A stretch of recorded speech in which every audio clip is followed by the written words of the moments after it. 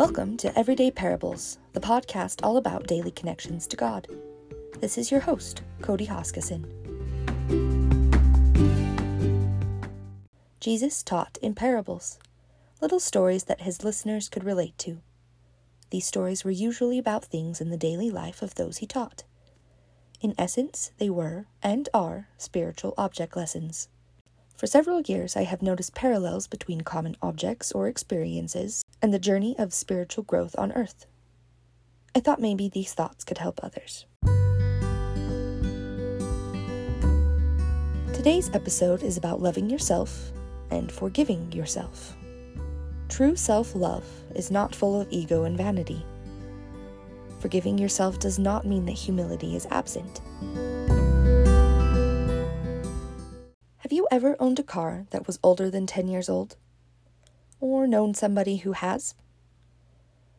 It takes attention, love, care, and a certain ability to grow accustomed to this oldish car's peculiarities.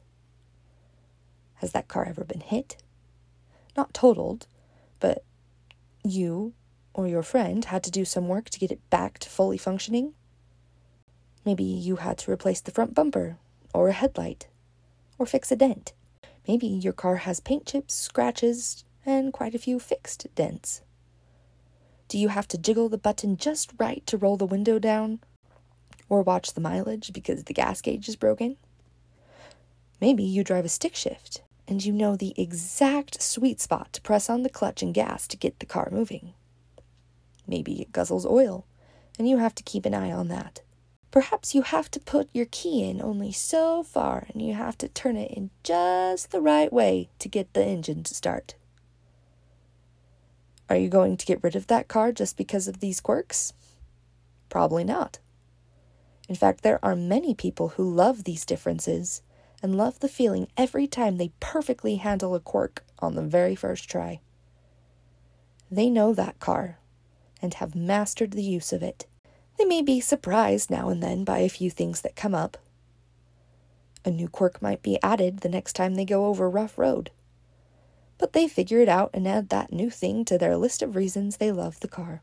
Some of my listeners who haven't owned a 10-plus-year-old car may be wondering if these people would still like their quirky cars if the cars had ever failed them. Thing is, the cars have failed them.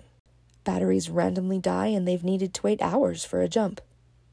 The perfect way to turn the key was only found through many frustrated attempts and checking to make sure the battery was charged and well connected. The car has run out of gas, mostly due to the faulty gas gauge and the forgetfulness of the driver. They have been in fender benders. These people love the car because they have gone through things with it. They have faced failures and disappointments and come out the other side with a better understanding and appreciation for the car. They probably have a pet name for it, even if it doesn't sound like a pet name. In the end, they will hang on to that car until it actually dies or they are forced to leave it behind for some reason or another.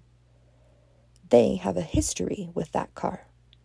They understand it, and they love it as much as a normal person can love an inanimate object. Operative word being normal. So how does this match self-love? Imagine yourself as this car that you refuse to give up on. Recognize that the bumps and scrapes are okay and add character, even if they were your fault. Learn to love the quirks about yourself.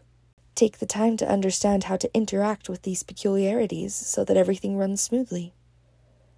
There is nothing wrong with peculiarities and quirks. Remember, this car is not loved in spite of its shortcomings. It is loved both with and sometimes because of them. Some people love themselves too much.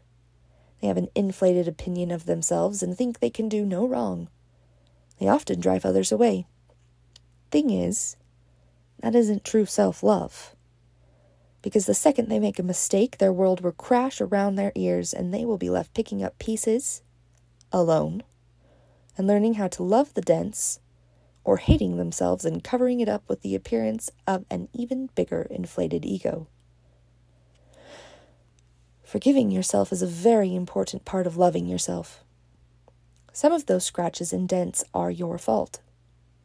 Maybe the headlight replacement too, but you were never 100 on that. Can you imagine that you would be able to love yourself if you couldn't forgive yourself? In 2 Corinthians 2:7-8 it says, "Ye ought rather to forgive him and comfort him, lest perhaps such an one would be swallowed up with overmuch sorrow. Wherefore I beseech you, that ye would confirm your love toward him." I believe this doesn't just apply to some other person in your life. I believe that this applies to you. If I were to paraphrase these scriptures in the context of loving yourself, I would say, forgive and comfort yourself, so that you won't be swallowed up with too much sorrow.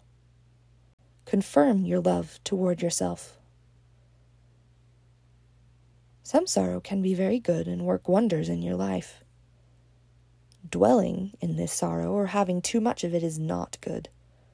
Honestly, it can feel like depression, and for some people might turn into depression. Forgiving yourself looks quite a bit like loving yourself. You recognize that having dents and scratches is okay. You recognize that feeling frustrated with yourself will pass, and you can learn to work with the new normal and whatever quirk comes with it. You recognize that having a new normal doesn't mean that you are weak. You remember that you care about yourself and that you are worthy of being loved because you are a child of God. And then you turn the whole thing over to God. You tell him all about what happened and how you felt and why it hurt and how you think it was your fault or how it really was your fault. You ask him to forgive you, and then you ask him to help you forgive yourself. Some people really struggle with this. The thing that happened is, they feel, beyond help, and that they are no longer worthy of being loved by themselves or by others. They wonder why God loves them, and may even begin to question that. Sometimes they feel forgiven by God, but do not think they can forgive themselves. They may even feel that they have forgiven themselves and moved on, but come to realize that they still have feelings of guilt. To these people, I would say trust that God loves you. You, personally, as his child. Therefore, he will help you to both love yourself and to forgive yourself. His path most likely isn't what you expect, but he will guide you to who, what, and when you need to heal. The atonement of Jesus Christ is for you.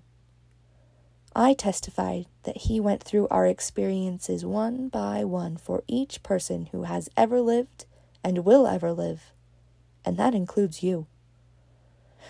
He can help you recover from sin. He can help you take the next step to becoming more like him. Like I talked about in the last episode, the atonement is for both sinners and people who have already repented and are now seeking to come closer to God. One way or another, this is all of us. This is you. Jesus suffered so that you don't have to stay suffering. You can let him help you.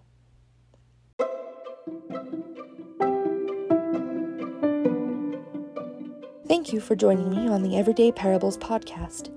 God loves you, and you are allowed to love you.